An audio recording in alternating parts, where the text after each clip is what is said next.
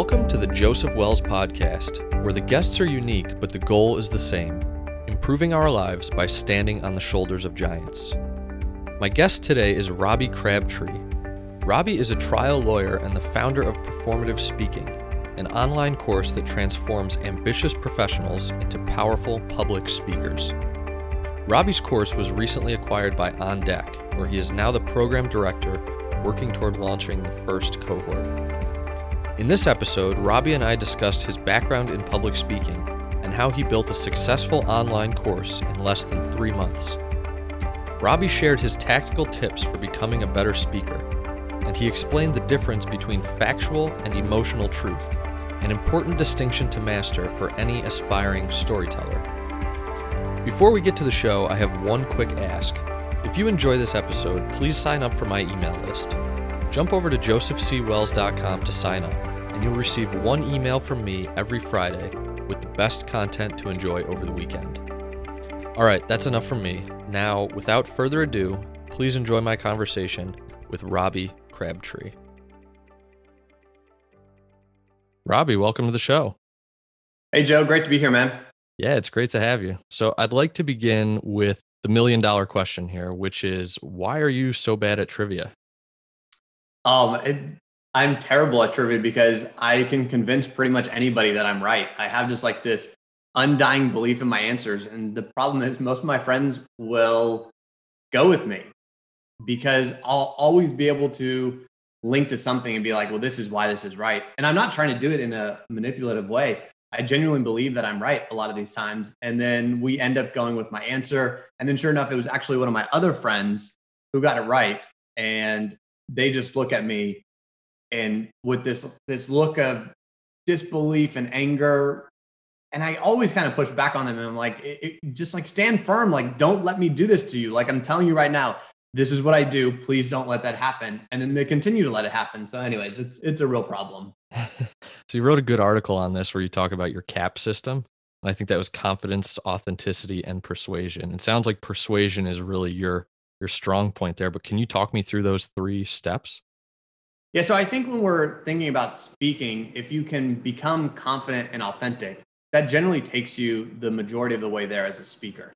Like if someone sees that you're confident, that feels like competence to the audience. And there's this weird dynamic where just appearing confident actually increases the level of competency that your audience thinks that you have. It shouldn't, but it does.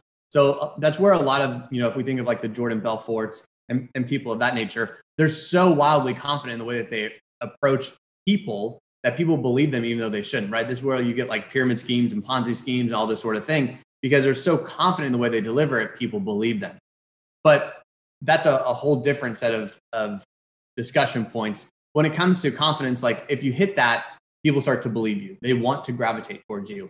Then if you're authentic, that's where you actually become likable. So when I think about speaking, you want to always be credible and you want to be likable. Confidence makes you credible. The authenticity makes you likable. So that's where we start to hit these 2 things because that's what people are looking for. Do I trust this person? And do I like this person? That's what makes people buy into you. Now that gets you about 90% of the way there. And when we're talking about authenticity, this is also one of those mistakes that a lot of people make is they think they only have one authentic self. They think like this entire being, they have to put it all out there. And the truth is when you're a speaker, you're putting the best authentic version of yourself in front of your audience. And so this is like, for me, an easy example is if I'm in Texas, I say y'all a lot more because that is a way it is authentic to me. I use that term, but I play it up even further. I can slow down a little bit and go into like a Texas drawl, bring in a little bit of an accent because again, I understand that that's part of who I am and it relates to my audience. But if I'm speaking to a group of Silicon Valley investors or in New York and a bunch of business people, I'm not going to be using y'all. I'm going to speed up my pacing. I'm going to speak their language. Again, it's authentic to who I am. It's just a different piece. Just like I can be a surfer, like I can speak surfer language. I can speak CrossFit language. I can speak baseball language. I can speak lawyer language. It doesn't matter. Those are all authentic selves. And depending on my audience, I use that, right? And so when we think about authenticity, it's true to who we are, but it's the best authentic version of ourselves. That, in my opinion, will take you 90% of the way if you hit confidence and you hit authenticity. Persuasion, though, is that last 10%. That's where you really start playing around with some of these ideas of rhetoric skills and oratory techniques and things of that nature. And how do we structure it? How do we frame things? How do we turn weaknesses into strengths? How do we bury things that are maybe bad facts to our case or things that we're talking about? How do we link to other ideas to bring credibility more into what we're talking about? So when we get into this persuasion piece, that's where if you've got those first two and you add in persuasion, it's almost impossible to lose. And you can honestly get to this point where you have to basically rein yourself back in to say, there's a lot of things I could convince people to do, but that's not how I want to use this. So I've got to pull back from that kind of instinct that you develop over time, especially as a trial lawyer, where my job all the time is to convince people I'm right. So sometimes you have to pull back and realize to be human and to be a good person, we don't want to be that way.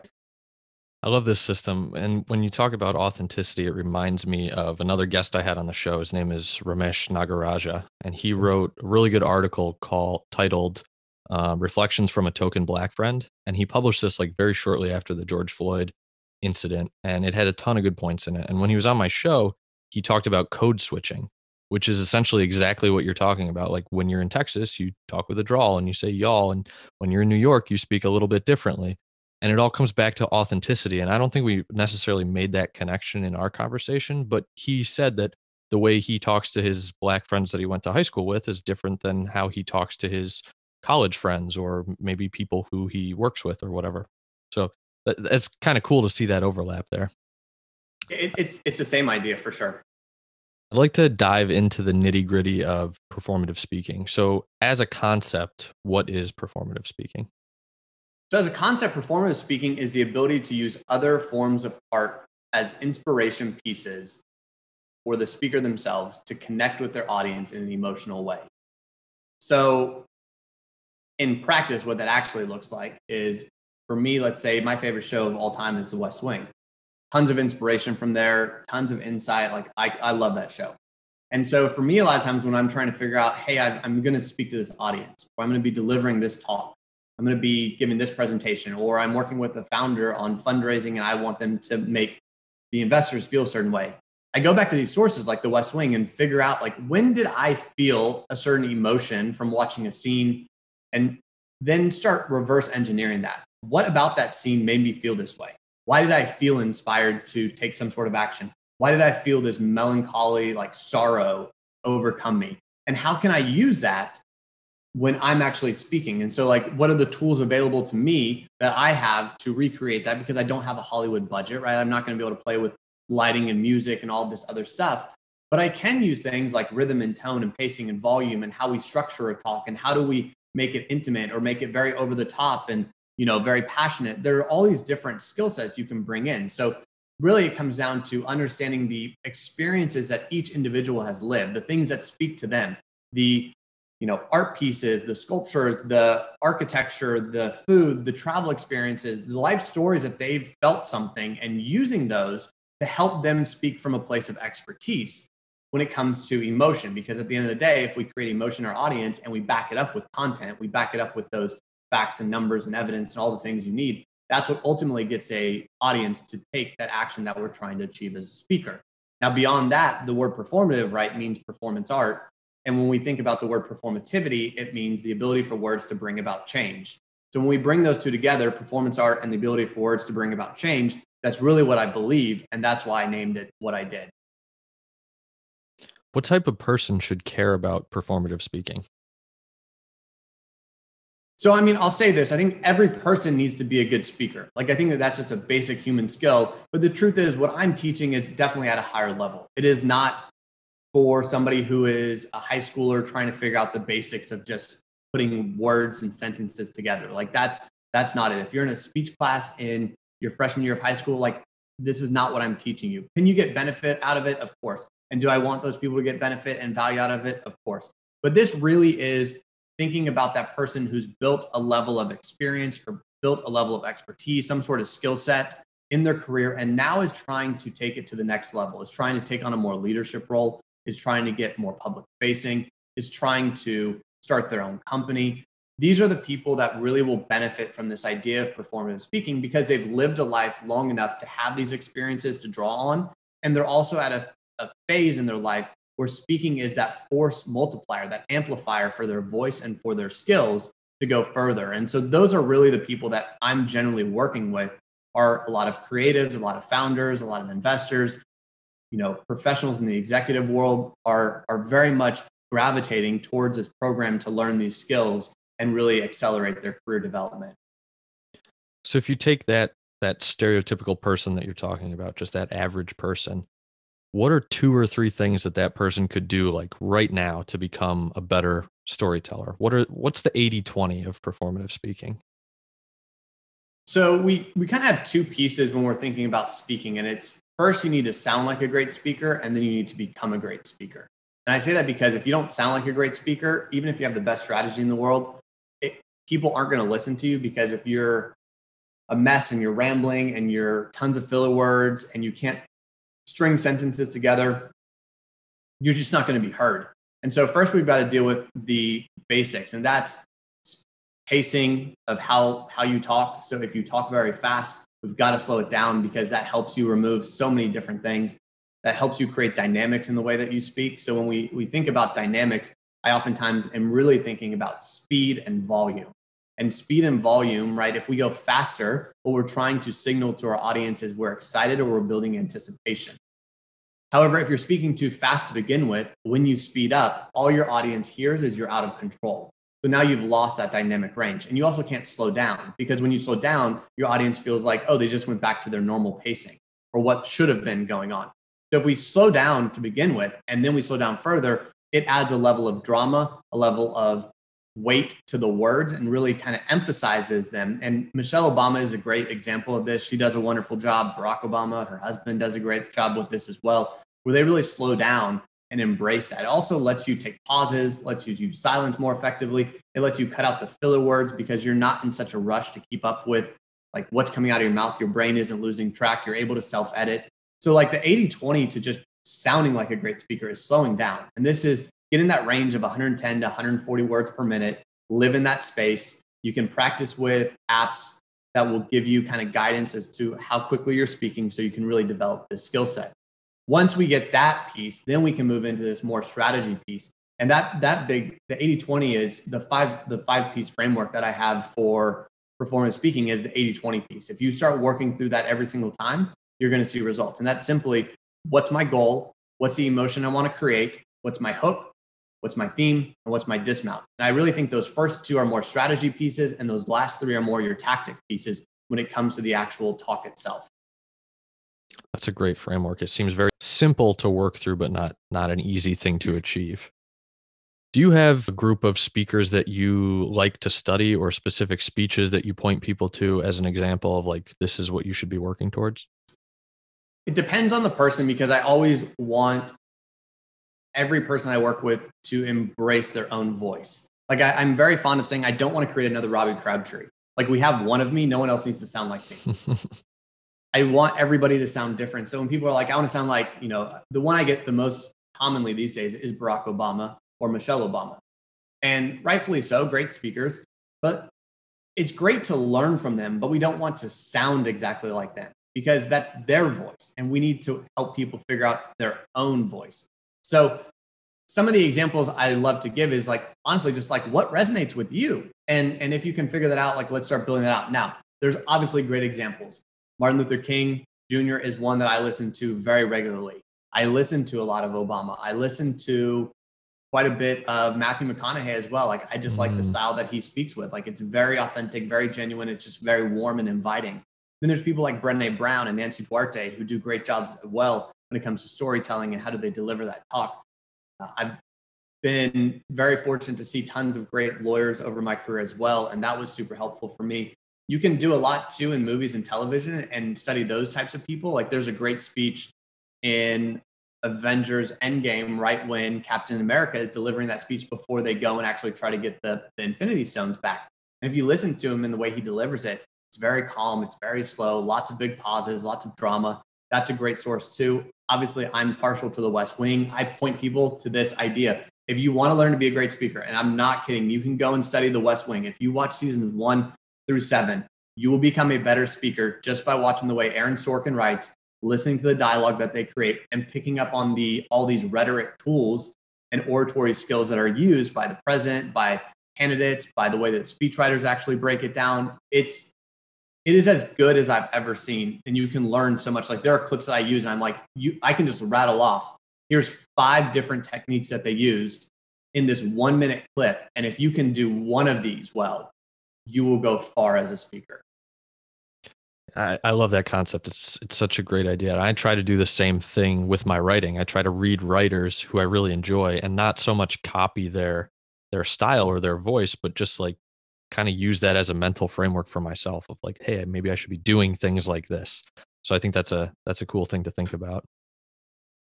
So you gave a good talk in ODW the other night, and one of the things that really like struck me that I hadn't thought about before, but when you said it, I was like, oh, that makes perfect sense. You talked about the difference between factual and emotional truth. Can you explain that? So factual truth is what most people think they want to be speaking with in terms of, especially when it comes to stories. Because they think, well, if I just present the facts the way that they are, that's what we're taught, right? Is don't lie. And that people mistake that with factual truth. And that means I'm going to tell it exactly how it happened to me and expect the audience to understand it like I understood it. But the problem is the audience doesn't have your life experience. They don't understand what you've gone through to get there. They don't understand your fears, your phobias. They don't understand the things that light you up, that excite you. They don't know your background. They don't know anything about, like if I was to deliver a story right now, people would have no idea about most of my life because they didn't live it, but I did. So I have experiences that frame the way that I see the world.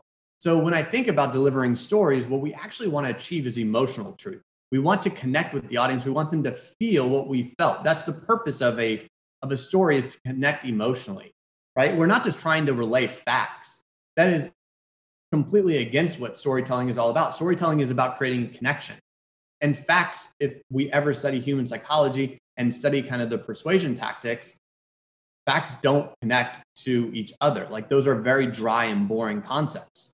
So if we create emotion, we connect. So emotional truth is this idea of, I want the audience to feel it the way that I felt it. And the example I used the other night, and I'll use it again because it's a very clear example, is let's say, for instance, I was terrified of dogs because when I was younger, maybe I got attacked. And so I just had this fear of them. No matter how big, no matter how nice or how mean, like they just scare me. So let's say one day I'm walking along the street and I see a dog and it's a 25-pound dog, nothing serious. But to me, that hits that trigger. And all of a sudden that childhood trauma I went through comes out. And I'm concerned that this dog is going to just mutilate me, rip me limb from limb. And I'm terrified. So I take off running and I feel the dog chasing me and I make it over the fence. And I think to myself, like, wow, that was really close. Like I could have ended up dead right here if I didn't make it over this fence. Because of my experience, that was a true feeling. And that's what was going through my mind, even as silly as it may sound. If I give that as a factual story to an audience, they're going to laugh at me and say, Robbie, what are you talking about? Like, this makes no sense. So now I've taken a story that was very serious to me in the moment and is turned into a funny and humorous story for the audience. Like that is so incongruent with one another that, like, why would I be telling that factually accurate? I've completely destroyed the whole purpose behind this talk. Instead, if we focus on emotional truth, we do things like this.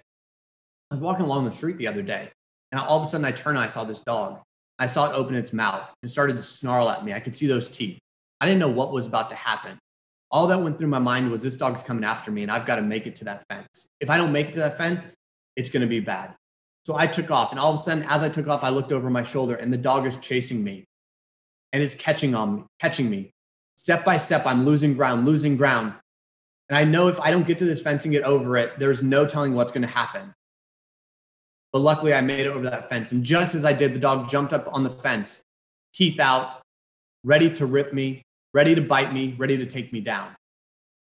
Now, in that story right there, I don't ever say that it was a 25-pound dog. I'm also, though, not making something up. I'm not saying that it was an 80-pound dog, right? I'm just trying to make it more emotionally true as to what I experienced so my audience can do that. And there's a great example of this with Tim O'Brien and The Things They Carried. It's about the Vietnam War. And it's an incredible book, and it's so over the top that as you're reading it, you clearly identify that this is over the top. Like, there's no way these things really happen. But the purpose of that is because they feel so over the top to the reader, it is to bring that emotional truth as to what soldiers in Vietnam felt. they felt like it was so over the top too, because they couldn't believe the experiences that they were having to go through. And this is the only way to really share a story so that the reader or the listener can fully understand what that person felt in the moment. I love that. You just told the same story twice. And the first time I pictured like Toto from The Wizard of Oz. And the second time I pictured this nasty Doberman just bearing down on you. And you didn't lie in the second one. You told the same story. So it's powerful. I like that. In the same talk the other night, you mentioned that everybody should have a list of go-to stories. Can you tell one of yours? So I kind of list go-to stories as this. Go-to stories are something that have adventure, adversity, triumph, and then some humor. So one that I love to give is back in 2020, 2019, I was out in Japan. And I was sitting there in Tokyo and everything was closed. I couldn't figure out why everything is closed because a little typhoon was coming to hit Tokyo. And I was like, I'm from Houston. Like, I'm used to hurricanes. It's no big deal. So I'm sitting in the Park Hyatt up at the top and I'm watching the hurricane, or the typhoon as they call it, roll in, thinking, you know what, this is cool. Like, this is a once in a lifetime experience. Tokyo doesn't get hit by typhoons very often. This will be fun. But again, everyone's closed. Everything's closed. People obviously are concerned, but I'm not. Anyways, I'm hanging out up there and they tell me it's last call. Like, we've got to close it down. Weather's getting bad. You need to go home. So I'm like, all right, well, this kind of sucks because my last night in Tokyo and I wanted to enjoy it and have some fun, but I guess we're going home. So I went home that night. No big deal. Went to sleep. Woke up the next morning. It felt like everything was completely normal. There were a few more leaves on the ground than there normally were because Tokyo is extremely clean. And that was the only indication I had that anything had gone on. And in Tokyo, in order to get to the airport, you take the train. They're very dependent on their trains. Cars are not something that they use. So I pull up Google because I needed to make sure everything was running smoothly because I don't speak the language, obviously. And I check and it says train's running smoothly. No issue there. Now, normally I would check Twitter, except the problem is when you're in Japan, Twitter is obviously in Japanese. And Google Translate does not do a good job at all when it comes to Japanese to English. So as I'm going there, I'm like, well, Google says it's fine, so it must be fine. So I get my 65-pound suitcase because I had been there for 2 weeks and I overpacked like I always do, and ended up carrying that along and walking down the street. And it's summertime. It's September. It's 90 degrees outside. It's humid. And I'm in jeans and a sweater because I'm like, I'm about to get on a plane. I need to make sure that I'm, dressed appropriately. So I walk and I walk and I walk and I finally get to the train station. I go in, and in this train station, all of a sudden, I'm waiting. And I realized, hey, the time that the train was supposed to be here, it just passed. And in Japan, their trains always run on time. So I start to get a little bit concerned, but I pull up Google again and it says, nope, everything's good. Everything's good. So I hang out there for a little bit longer. No train, no train, no train. And finally, I asked somebody like, hey, is the train coming? They say, oh, no, the track is stopped up ahead. So no train's coming here. So I went and I talked to somebody who worked in the train station and said, hey, like, what do I do? Can I go to a different station and then I can catch it there? No, it's actually shut down. You need to go to this hotel where you can get a bus. I said, great. Okay. So I had to walk to this hotel. 15 minutes away. I'm pulling my suitcase. I'm pouring down sweat as I continue to go to this hotel. And I think, it's fine though, because I've still got around 4 hours to get to the airport in order to make it. I left in plenty of time. No worries.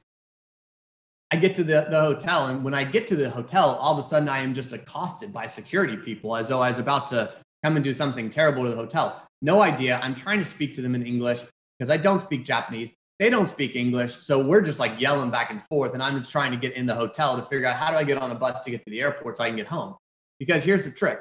I had a trial starting that week. If I didn't make it to my flight, I wasn't making it to that trial. If I didn't make it to that trial, there was going to be a real issue, both for me personally and also for me professionally. So when it came to it, I just continued to kind of talk and try to get louder and get somebody's attention. And finally, someone from the hotel comes out and says, oh, you're trying to get the bus. Come on in. So I go on in. I say, great. Like, I need to take the bus. And they tell me, hey, the bus is actually shut down for the rest of the day. There's an accident on the one major road to get to the airport, and it's taking people over 4 hours to get there. So the bus is no longer running. As I said earlier in my story, I had 4 hours to get there. So how can I get there? So I pull up Uber thinking, I'll just Uber. No Ubers.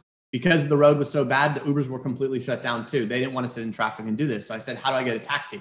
They put me in line to get a taxi. And I finally ended up getting one after about 30 minutes. We ended up having to go about 50 miles outside of the normal route in order to get there, because that was the only way or else I was going to miss my flight. I told him I have 3.5 hours at this point to get there. I need you to make sure I get there. So we go and we're driving around. I'm checking Google the entire time, seeing like checking it. And if you know, when you're on an international flight, you have to be there 90 minutes ahead in order to check your bag. So I'm thinking, well, this is disastrous. I'm about to lose my 65 pounds of luggage and have to leave it behind because I've just got to make this flight. And that's the end of that. So as we get closer to the airport, I'm like, all right, great. Like, we're going to make it. I'm going to get my flight. All is good. Except then we get to the airport and we're about a half mile away and I can see the airport in the distance. Slam traffic, absolute dead stop. Nobody is moving. And I think this is the end. I'm going to get that close. I'm going to see it. I'm going to watch my plane take off as I sit here in this taxi. So I finally just throw my credit card at the driver and make him take it. And I'm like, I just got to get out and run. So I get out and I just start running. I'm running half a mile now with my 65-pound suitcase, trying to get to the airport. Again, just drenched in sweat because the entire time in the taxi, he's not running the air conditioner. And the other problem is I'm so stressed that like I can't stop sweating. I'm checking my phone the entire time. The entire 3 hours that we're on the road, I'm checking it. So I've got 30 minutes by the time I get out of this cab to hopefully catch my flight. I still had to check in because all the phone service was down. I still had to hopefully check my bag. I still had to run the half mile with my bag in order to get there. And I also needed to drop off my portable Wi-Fi that I had rented in the airport. So I'm thinking, this is disastrous. There's no way I'm going to make it. One fun fact too, the taxi cost me more than the entire trip for the round trip flight because of how long it took. So as I'm running, I'm like, not only am I going to miss my flight, I'm going to be charged an arm and a leg to get here. Then I'm going to have to go back to my hotel and stay an extra day, buy a new flight and figure all this stuff out. And I'm going to miss a trial. Just a horrendous kind of run of luck, it felt like.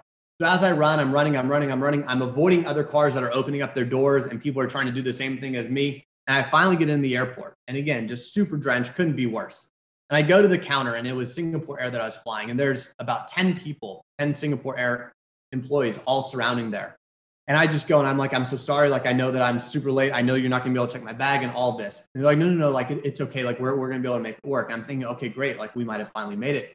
Except as they're about to check my bag, I'm like, this is not a good idea. I'm drenched. Like, my clothing is soaking wet from this experience. I'm like, what am I going to do? I don't have time to run. This is a giant airport. I don't have time to find the bathroom. I don't have time to go change anywhere. And I just turned to the people at the counter working. I go, I'm so sorry. And I just started disrobing and I started changing directly in front of them.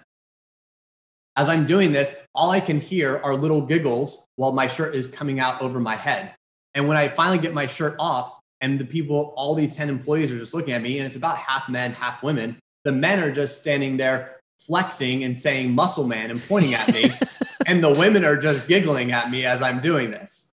So all the entire time I'm doing this, I finally change, get everything on, give them my suitcase, and I'm running to drop off my Wi-Fi. And all I hear from behind me is muscle man as I run to the gate.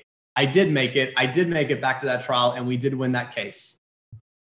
Nice. That's an awesome story. I love that. I love how, so you can see, like, if you know your technique, you can see the different parts that you introduce there, the tension, the conflict, the hook at the beginning. It's great. It's good stuff. All right, Robbie, I'd like to talk a little bit more about the background of how you went from like A to Z in performative speaking. And it seems to me, looking from the outside, that this happened in 3 main steps, the first of which kind of being rite of passage. So what led you to rite of passage and why did you take that course? I think I took it in all honesty because we were in the height of COVID, and being a trial lawyer meant I wasn't really working because the courts were shut down. So I had time. And I was interested in that program, but actually what sold it to me was David's 10-year vision. And I remember reading that article and I was like, oh, like he's thinking bigger than just like, this is online writing. He was thinking in terms of business and building things as well. And that really spoke to me because I was like, I mean, yes, I want to write and that's cool. And I love writing. Don't get me wrong. But I wasn't in a place where I felt like I needed a lot of teaching when it came to writing. So I was more taking it because I thought David was doing something really cool. I wanted to see how he was structuring that. And I was really inspired by his vision to help his students build things themselves and kind of create this, almost empire from people who have gone through rite of passage and built afterwards. So that's actually what hooked me on the course, and why I signed up was I'd seen it because he was involved in Jack Butcher's Design Fundamentals course. And I'd gotten to know David a little, not personally know him, but I followed him from his talk with Matthew Kobach when it came to how to crush Twitter.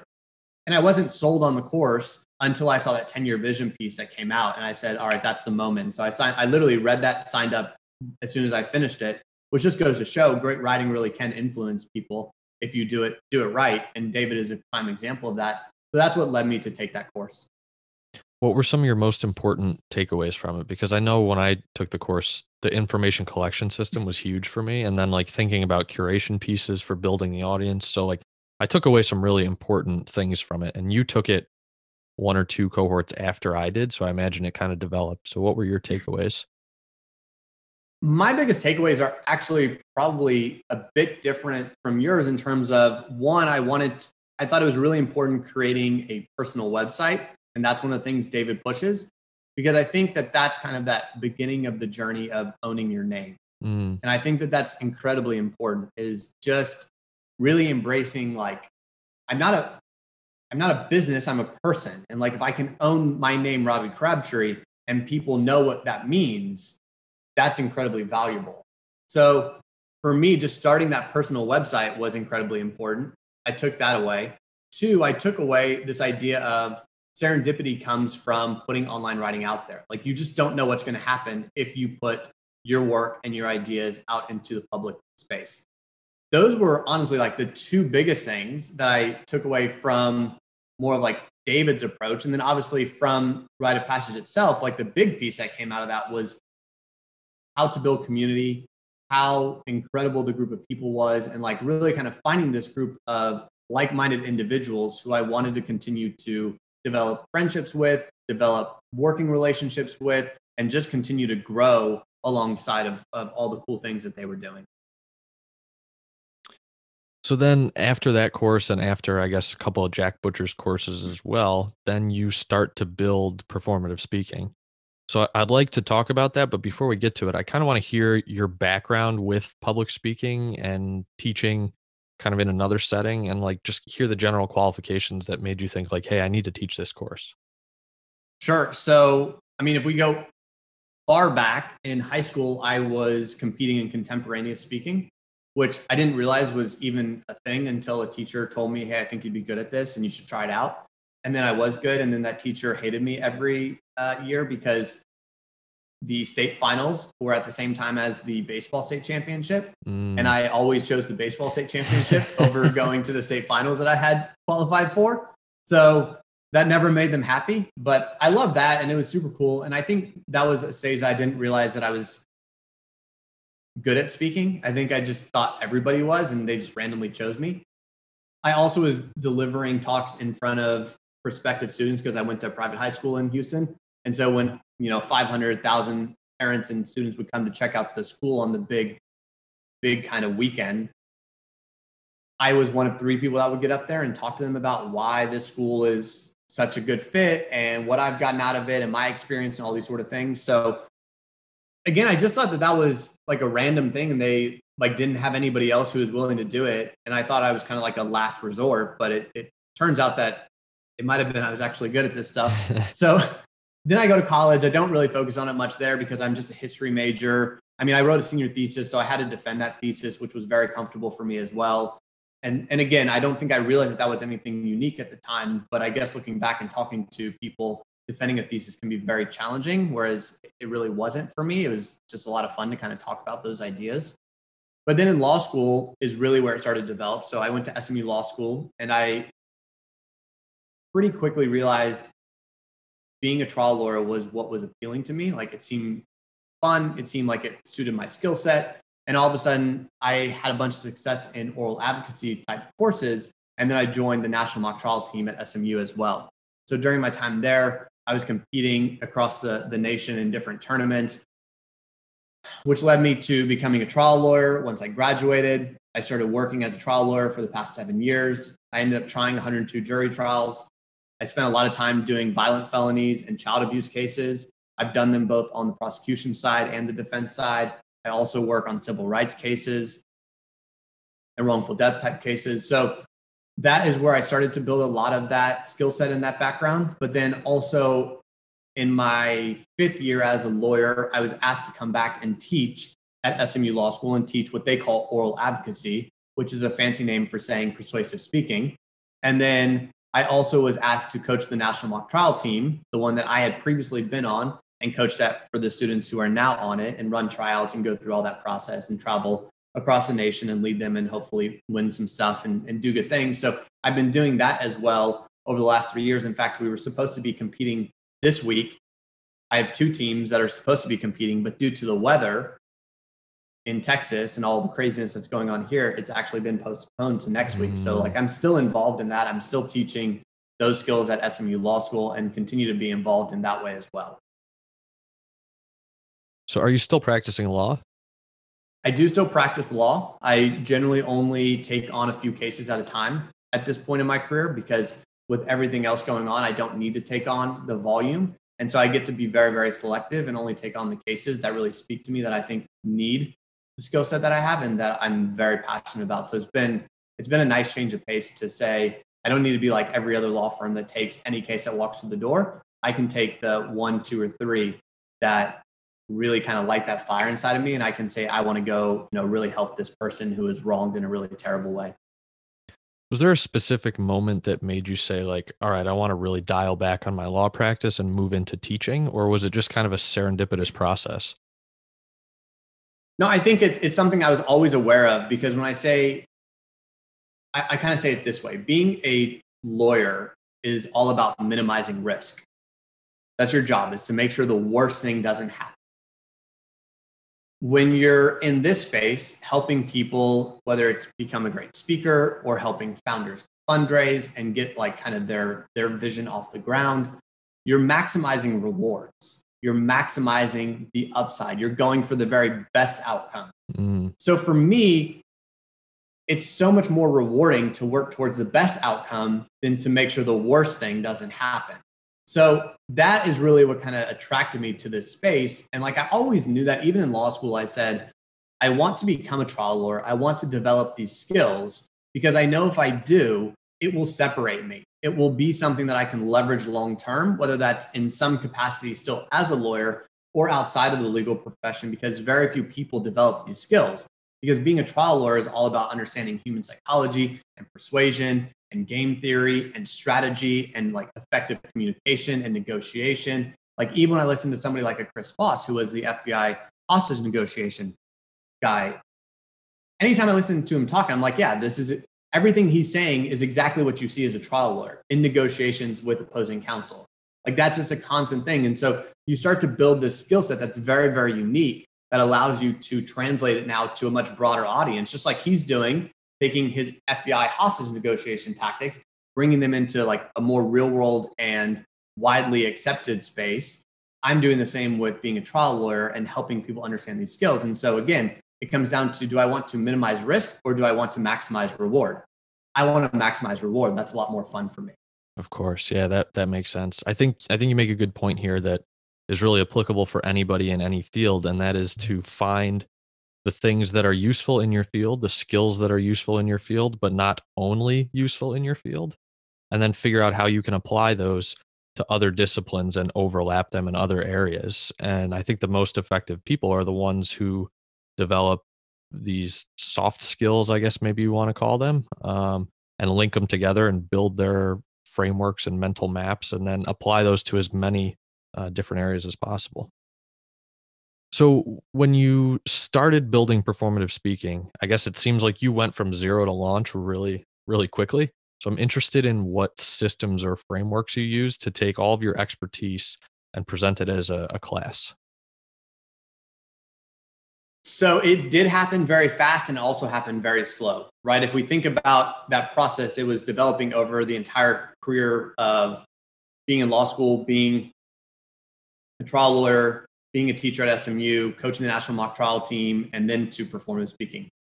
So like it's a long process, but it's also very short, because essentially what happened is it was like beginning of August that I did the hot seat exercise and rite of passage, and got a ton of feedback from people saying they were interested in a course that I would offer along these lines. And so once I had that signal, I just went ahead and went full steam ahead. And I basically realized there was an opportunity and just went straight into action. In terms of those frameworks and things, systems to develop it, at the end of the day, being both a lawyer and a speaker, you realize don't recreate the wheel. Like if somebody's doing something well, find a way to use that and build on top of it. And David was doing a really great job in rite of passage. So I said, he's figured out this formula. He's figured out the framework to build this thing out. So I just took his syllabus from rite of passage 5 and put it in front of me.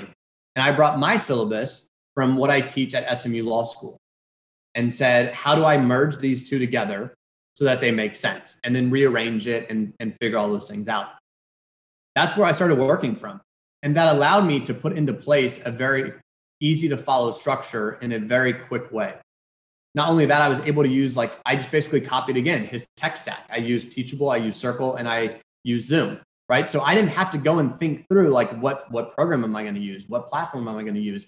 What does a syllabus even look like? What things are important to have inside of a community? How do you build that out? I was like, I've been in them. I've seen what works. Now I just need to recreate it with my own kind of spin and my own sort of take on it. And I think that's super helpful to realize that there are so many examples out there that you can just essentially replace their stuff with your stuff to remove a lot of that guesswork and remove a lot of that paralysis that so many people come into when they're thinking about how do I design something? How do I create something? You're not starting at zero. You really never are. You just got to find the right people to help you. And I was fortunate too. I mean, David offered plenty of help. Jack Butcher offered plenty of help. Clay Bear offered plenty of help. Justin Mickloy offered plenty of help. And then Andrew Barry too, who was in that rite of passage 5 and was a mentor and now is actually running the On Deck Course Creator program. He was a huge advisor and helped me throughout that process as well as a number of other people, Charlotte Crowther, who does a lot of this work with the Forte Academy people too. I was just finding who's doing this stuff well and then trying to reach out to them and get as much help or insight as I could. And people were incredibly gracious with their time and their, input for my process. And they got excited and people started reaching out to me. And this is another one of those things, going back to what David had to write about, that I took away this serendipity vehicle of writing online. By putting out what I called the Performative Speaking Manifesto, it attracted people to what I was building. And so that's where I started to get a lot of people who were in the space reaching out to me and say, I want to talk to you. I want to help you. So there's always this value in just putting that out there and seeing what happens. Two really important points there. The first one is work smarter, not harder. That's something that my dad has taught me from the time I was a little kid. And you really, really use that one here. The second is steal like an artist. And this is something, it's an idea from Austin Kleon, but David teaches it in his course. And I think it's one of those things that it's really hard for a lot of people to wrap their heads around, especially people who are trying to write or podcast or do creative things. They think, I don't have anything original to share. Well, nobody really does. You're just kind of remixing the best things that other people had and putting your own spin on them, which is exactly what you did with this course. And it allowed you to go from basically zero to a course with a bunch of people in it in 2 months, right? 2-3 months. Yeah, I announced that in August and started a landing page, getting email collection. And we ran the first course October 19th. It kicked off with 35 people. That's amazing.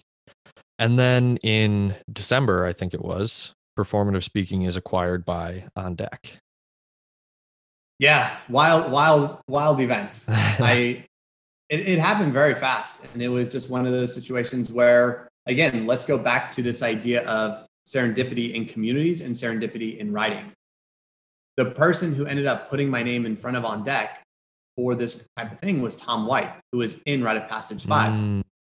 We never communicated in Rite of Passage. We never came across each other, but I knew Tom. I saw him in the program and he saw me. And so we saw each other's work and he started following and was seeing what I was doing. So he put that name in front of them. Then On Deck was asking other people in On Deck, does anybody know this guy, Robbie Crabtree? And there's Nate Forster, who runs the ODF candidates process, so the On Deck founders process. He talked to Eric Torenberg about all the things he follows from me, because he followed me on Twitter and was reading my writing and was saying all sorts of nice things. And the craziest thing is they never interacted with me. They never liked anything I had, like never liked a tweet, never replied to a tweet, never sent an email, never interacted. But it again goes back to this idea of serendipity by creating online and putting your thoughts and your vision out for the world to see. It resonated with them to the point that they were willing to go and talk to the founder of On Deck and say, this should be the guy you bring in because he's doing this and understands it. And then here, that started the conversation with Eric. And then I went through, very fast rounds of discussion because I was getting ready for the next cohort of my program, and ultimately ended up agreeing to the acquisition of the Performative Speaking, cohort-based course. Yeah, I didn't know that Tom is the one who made that original connection. So Tom was my editor for the Rite of Passage Fellowship. So that's how I was introduced to him. He introduced me to On Deck. I knew of On Deck, but he's the one who convinced me to do ODW, and he's become a good friend. And man, that guy is a super connector. He's just making connections in all different places. It's a good person to know. For sure. Tom's great. It seems like On Deck and you, Robbie, are writing the playbook for how a course gets acquired. I don't think I've seen anything else like this happen. So as much as you're able to talk about it, how did you structure that deal? Yeah, for sure. I do think it's the first one that's been like a cohort-based course to be acquired. I'm sure that will change over time and it will happen more and more. But I think it's always important for a creator to understand to keep their intellectual property, right? You don't ever want to sell that. You don't want to sell your ideas. And I think that was very important for me. And one of the things I talked to other creators who maybe have started to think about this idea, I'm like, do not make sure you keep your intellectual property. Like that has to be the thing, because that's your thoughts, that's your brain, that's your future. And so for me, that was the big piece. As long as they were willing to agree to let me keep my IP, like everything On Deck is building is very much what I want to build as well. I want to help people change the world. And I that sounds silly, but in all honesty, the way that I think about it is, how can I help people who have world-changing ideas actually communicate their ideas to change the world? Because so much of what we're seeing now is there's noise everywhere. How do you cut through the noise? How do these great ideas, how do these founders actually get their idea out there to investors, to employees, and to customers? You've got to be able to communicate. You've got to be able to drive these ideas forward. Like, I'm never going to create, I'm not going to create the solution to climate change. I'm not going to create the solution for how to better use Bitcoin. Like, that's just not who I am. Like, I don't have those skills, but I can help the people who are doing this sort of stuff to communicate their ideas so that they can achieve that. And so that can be my role. And that's really exciting, because those are the types of people who are attracted to On Deck as well. Ambitious, driven individuals, but who are also very focused on bettering the world and also building community, which is very exciting to me. So for me, that made a lot of sense. And I think of the acquisition a little bit like Joe Rogan with Spotify in a lot of ways. It's a lot of, like, he's licensing all the stuff to them, and they have the platform that he works through. And that is very much kind of how my agreement with On Deck kind of looks, in terms of, right, like, because I still own the IP, like it's still mine. I'm just bringing it into On Deck and running it through there because I can scale my impact. We're aligned very closely. And it's just, it really ended up being a no-brainer because we were so closely aligned in what we're trying to achieve. So when I was talking earlier about why don't I want to be a lawyer, it's because instead of minimizing risk, I want to maximize rewards. Well, what better place to do that than add an On Deck instead of trying to do it all on my own? It allows me to maximize those rewards, work with the most people, scale my impact in the most meaningful way. And it also allows me, I wrote a piece recently about this, online education to me is not the gold rush, it's the airplane.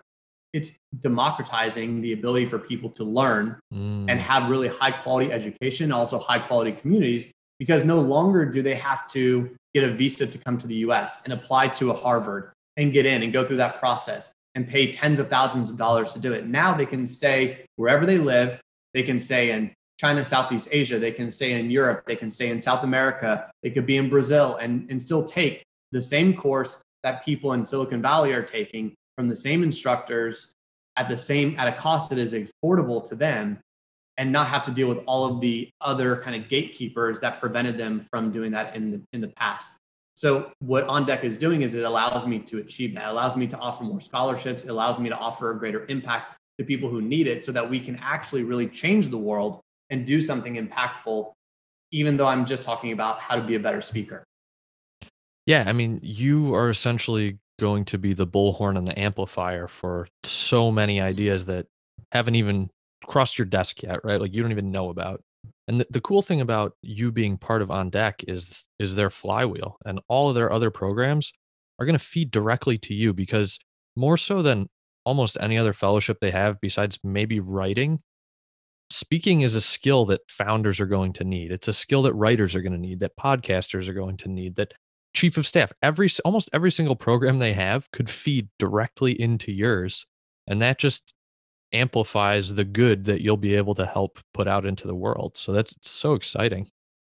Can you walk me through kind of what the cohort is going to look like when it starts in April? Like what's the curriculum? How's it structured? That kind of thing? Yeah, so it actually will start March 20th will be kickoff. But Okay. in terms of the structure, so I'm kind of blending like the On Deck model with my own model, and kind of like that David Perel rite of passage model in a lot of ways, where there's a core curriculum and those are live sessions that I'm telling people you need to show up for. Like it's not a buffet. This is not a choose your own adventure. This is, if you want to be in the cohort, you show up to these lessons, because that's where I'm you glad learn. you're doing that. I'm really glad you're doing that. So you show up to these and they're going to be run twice. So it'll be like a Monday and a Thursday, but because it will be an international cohort, we're also going to run them Tuesday and Friday morning in the US. So like, and it's not a replay. Like I'm going to teach the whole thing. And it's essentially, I'm teaching the entire core curriculum to walk students so that we structure in a way that builds week after week after week on top of each other, so they can really master this with a holistic approach when it comes to speaking. And so that core curriculum, right, deals with all these things. How do we sound like a great speaker? So dealing with some of those mindset shifts and reframing energy, instead of calling it nerves, calling it excitement.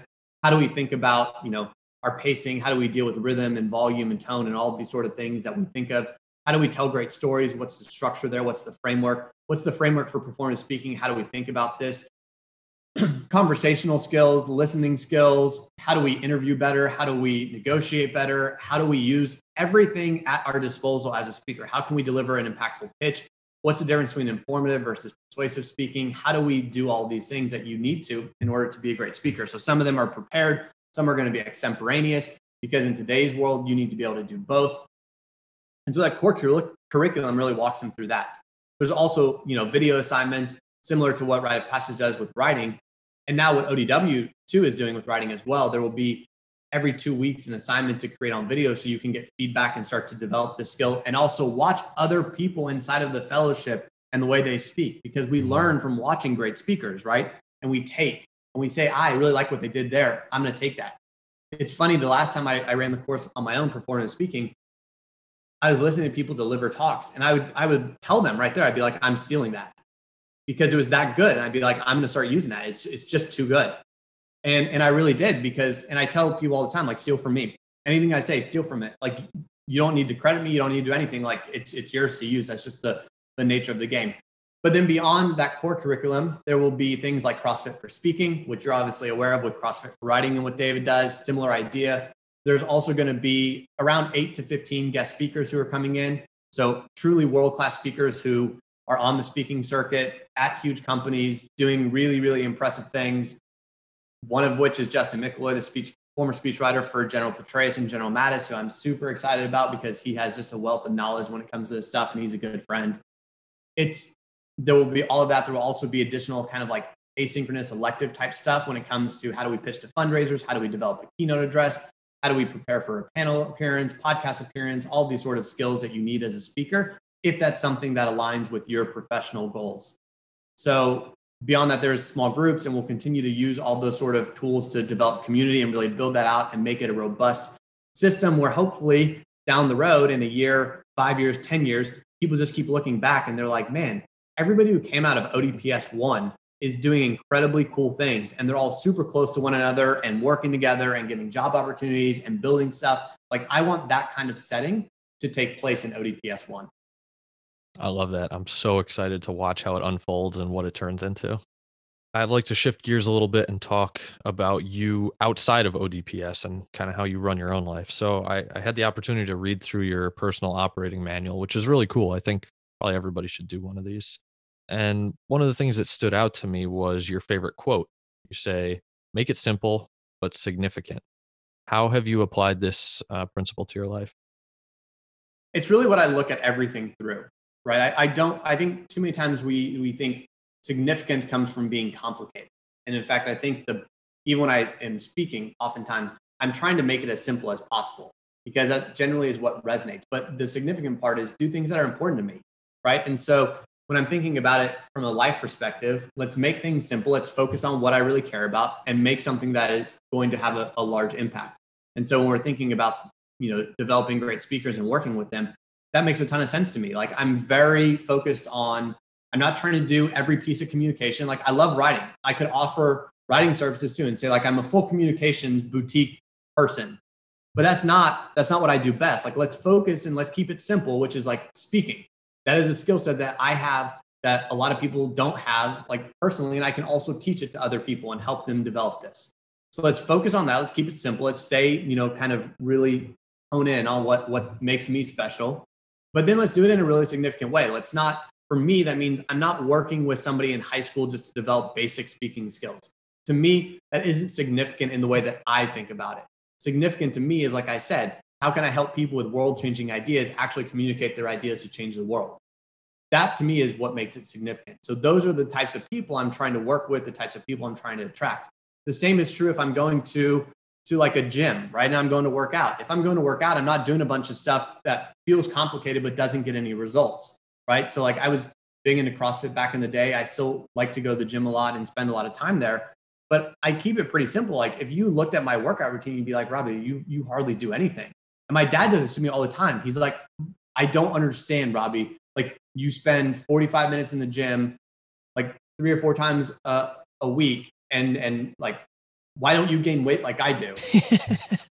and it drives him nuts because he'll spend an hour and a half, 2 hours there doing stuff. And he does all sorts of complicated things and doesn't see the same results. I'm like that because like, honestly, I keep it super simple and everything I do has high return because I'm doing, big squats, big deadlifts, bench, like all the things that you would expect that really are delivering these results. So like every piece of my life is focused that way. When I'm reading books, I'm choosing books. Like if I'm not getting the value out of them very quickly, like there's no reason to do it. Like, so I don't focus on this idea of like having to do everything. And I think there's this misconception of like, even as a speaker, people ask if I've read a bunch of these, like big speaker names. I honestly haven't, because to me, it would just complicate things. Like I have a system, I have ideas, and don't get me wrong, like I talk to plenty of speakers and I'm learning and always open to new ideas, but I don't want to overcomplicate thinking that makes it significant. Even when I design a course, when I tell people just show up for the core curriculum, that is because we're trying to keep it simple for them and trying to make it significant instead of saying, well, here's 10,000 things to do and making it feel significant just because it's complicated. That doesn't make any sense. So that's really just the lens I look at every decision I make in life is, does it fit? Just make it simple, but significant. Yeah, that's an awesome mental model for so many things. I mean, I was talking, so I published a piece yesterday about company culture. And what I did with the piece was find like 5 companies that I really liked their culture, pulled out the things that I liked from each company, kind of put it together like a curation, intro, conclusion, boom, ready to publish it. And I submitted it for feedback in ODW. And I got so much really thoughtful, really good feedback, but it was just so complicated. And, I think it was actually Tom suggested like, hey, you should start sending emails to different companies and get like their inputs on what their culture is like and what their employees feel like. And he did caveat it with like, hey, this might be a big project. But I just had to step back and say like, hey guys, thanks for all this feedback, but like I'm never going to publish this thing if this is how I'm going to approach it. So, it might not be as good as if I had done all the things that they would have suggested for me to do, but it's done and it's out there now. On those lines though too, I think sometimes we can lose sight of what we're trying to achieve if we try to take into account too much of what other people are saying. And so you can lose your own voice. I said this in that talk the other day that we did in ODW. I don't really edit when I write. I essentially write. I run it through a spell check to make sure nothing is messed there. And still, I'll probably miss one or two in every piece. And then I publish. I don't get feedback. I don't send it out to people to read it because I want my voice to ring through the piece that I'm writing. And I think sometimes we lose sight of this idea of thinking we can make it better if we take in all these pieces, but then it ends up being like a collaboration piece. So at that point, we might as well just ask random people to start writing their input. Like if you want to go get emails from the companies, like please go do it. And then you can insert them into the piece to make it better. But then it's a collaboration piece and it's no longer your piece. And so I'm very much a fan of let's keep things very simple. Let's make it as frictionless as possible. And let's do it in a way that, again, is significant and is important and shows why we're writing and doing the things that we're doing. Exactly. Yeah. Reducing that friction is huge. I talk about that all the time. Like if you want to do something, take away the friction, make it as easy as possible, make it like sledding down a hill, not running up an escalator. So, all right. Towards the end of the episodes, I always like to give my guests a chance to ask me some questions. So do you have anything you'd like to ask me? Yeah, one I always do like to ask is favorite book you have and why that is the case. Oh man, this is a tough one. Alex Wiakowski asked me a similar question when he was on the podcast, and I think I said Extreme Ownership when I spoke with him, but I think I'm going to go with The Obstacle is the Way by Ryan Holiday. And I really like that book just because of the mindset that it puts the reader in. It's really applicable for so many situations that you're going to face in life. And it's basically the idea of stoicism. So when you're going to face things in your life that are difficult, like, losing your job or the death of a family member, or, you're publishing online 100 times and nobody's looking at it, right? Like these little obstacles, instead of seeing them as being in the way, see them as becoming the way. Like that's just what you have to deal with now. And overcoming that makes you a better person. And it's the idea that you usually don't get to control what happens to you, but you do get to control how you react to it. And I think when people start thinking in this fashion, barriers start to come down. You stop seeing yourself as a victim and you see yourself as somebody who can take action and get things done. And I think it's really important for everyone. When you're saying that, it reminds me a little bit of the quote that I like to tell people when they're speaking or lawyers is Mike Tyson's quote, everyone has a plan until they get punched in the mouth, right? And like we know we're going to get punched if we're kind of getting in the trenches. And the people who can just kind of take it and continue to move forward are the ones that are going to be successful. And very much like you said, we can't control what happens to us, but we can control how we react to it. And that's very much what I'm thinking there. In terms of like one more follow-up, if you'll let me. Sure. You're both a writer and a podcaster. What has been more enjoyable for you and why is that the case? I think the podcasting has been more enjoyable for me because it's not as intellectually painful, right? Like I just get to get on Zoom here with you. And of course, I've done a lot of prep. Like I've done hours of prep for every conversation. But then I get on and I just talk to people who are really interesting and I get to hear their ideas and I get to bounce my ideas off of them. And it doesn't have to be polished because it's not something I'm publishing in words, right? Like I can just kind of ramble on like an idiot and then just cut it out later if it doesn't sound good. But conversing is like a really easy thing for me to do. And I feel like I get a lot out of it. So probably podcasting. That said, writing is super high value and I enjoy that. Obviously, it's just a lot harder. Yeah, I just asked because it's an interesting dynamic because I find myself in a similar place, right? Like obviously I do a lot of speaking and I do a lot of video and do things of that nature, but I also love writing. And they're so different. And I think I kind of wrote about this the other day about Clubhouse. And I was like, to me, Clubhouse reminds me of like baseball for me, where I was better at it. And so I had to go to it, even though it wasn't the sport I loved the most. And I love basketball the most. Like that's the sport I wanted to play, but I wasn't as good. So I wasn't going to go as far. So I made the transition and just fully embrace baseball because I saw where that future was headed. And I feel like it's similar to me when I'm writing, I love writing. I think it's just absolutely beautiful. It's so much fun for me, but I'm not as successful writing as I am when I'm speaking. And so like I kind of have to embrace this idea of baseball again.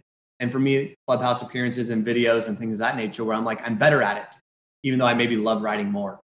Oh, that's interesting. I never would have guessed that you love writing more, but you're super utilitarian. I like that. Very practical and pragmatic. That's good. Like, I hate when people say like follow your passion because when it comes down to it, like you need to make money in life. That's how you survive, right? And if you follow your passion and make almost no money, I think you're going to be pretty miserable. Whereas if you follow the thing you're good at, make a bunch of money, and then use that money to fund your passion, you're going to be way happier. At least that's how I see it. 100%. That is totally what I think. Like a lot of this is at some point I want to sit down and just write a bunch of books. Like I recently lost my dog and I said I want to write a book about our journey together, but I need time to be able to do that. And I need the ability to fund that journey, to sit down and spend the time that it requires to really write something of high value. And you can't do that if I'm just chasing my passion. If I just sat down and like quit everything and was like, I'm just going to write this book, I don't know how I'd survive. So I agree with you there. Yeah. Yeah. And in 6 months, when you're out of money and the book still isn't published, you're like, well, shit, now I have to go back to doing something I hate and I've not gotten anywhere. So, Exactly. all right, let me hit you with some rapid fire questions and then we'll wrap it up here. Sure thing. So I love to ask my guests this one. What advice would you give to a smart, driven college student about to graduate? Start using the internet in a really intentional way. And that means creating a profile, creating an online brand, creating a personal brand, because that is your moat. That is what is going to make you stand out in the future. And if you do it now and start, you're going to be well ahead of the people who don't realize its importance at this point. That's great advice. What is a favorite mental model you use in your life other than the one that we just talked about? I mean, I'll use another quote, and it's from another movie I love, and it's what we do in life echoes in eternity. And I'm always kind of thinking through this idea. And it's not truly a mental model, but it is just like a lens that I look through the world at.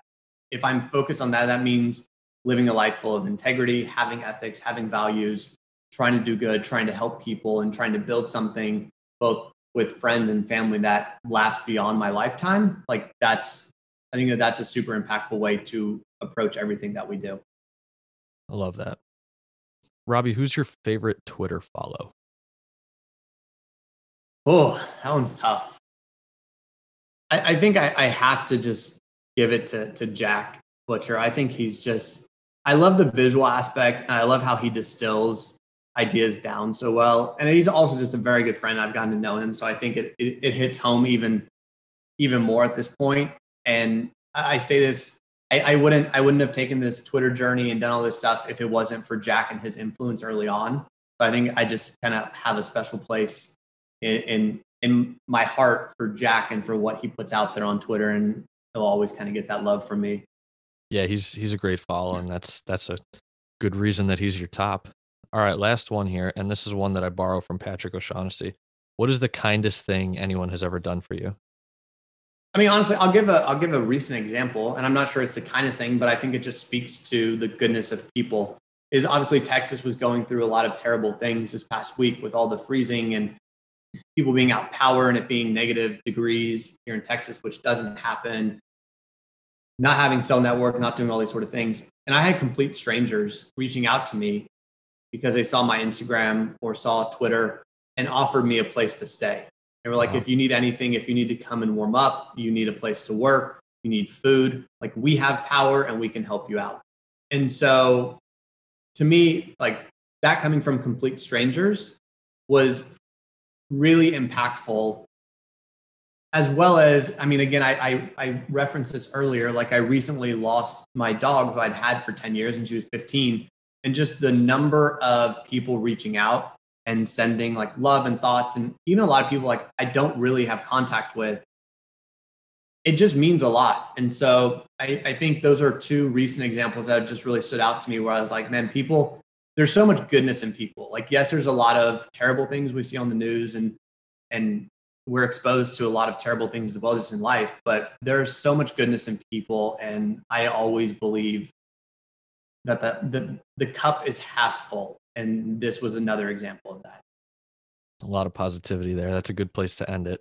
All right, Robbie, where can people find you if they want to continue the conversation, take your course, any of that? Sure. Best place to talk to me is on Twitter. That's at Robbie Crab. If you're interested in the course, that's beondeck.com/performative-speaking.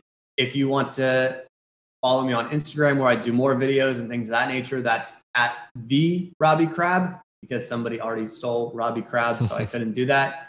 And then if you want to email me, robbie@beondeck.com. Anybody can reach out and talk to me, DM me on any of those platforms. My personal website is robbiecrabtree.com. That's where I write. And you can go to my blog there where I wrote 30 articles in the month of January, as well as other things as well, including my year in review, which is a 3,300 word essay about 2020. And it's a story and how I got here. So lots of information there. And again, anyone can always reach out to me and I can point them in the right direction too. Awesome. I'll link to all that in the show notes. Robbie, thanks so much for coming on, man. I really enjoyed this conversation.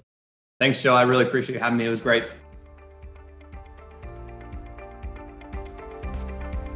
Thanks for spending your time listening to the show. If you have any questions, comments, or further topics for discussion, shoot me a message on Twitter at Joseph C. Wells. I'd love to hear from you. And make sure to sign up for my weekly newsletter, The Lake Street Journal, at josephcwells.com. Until next time, take care and thanks for listening.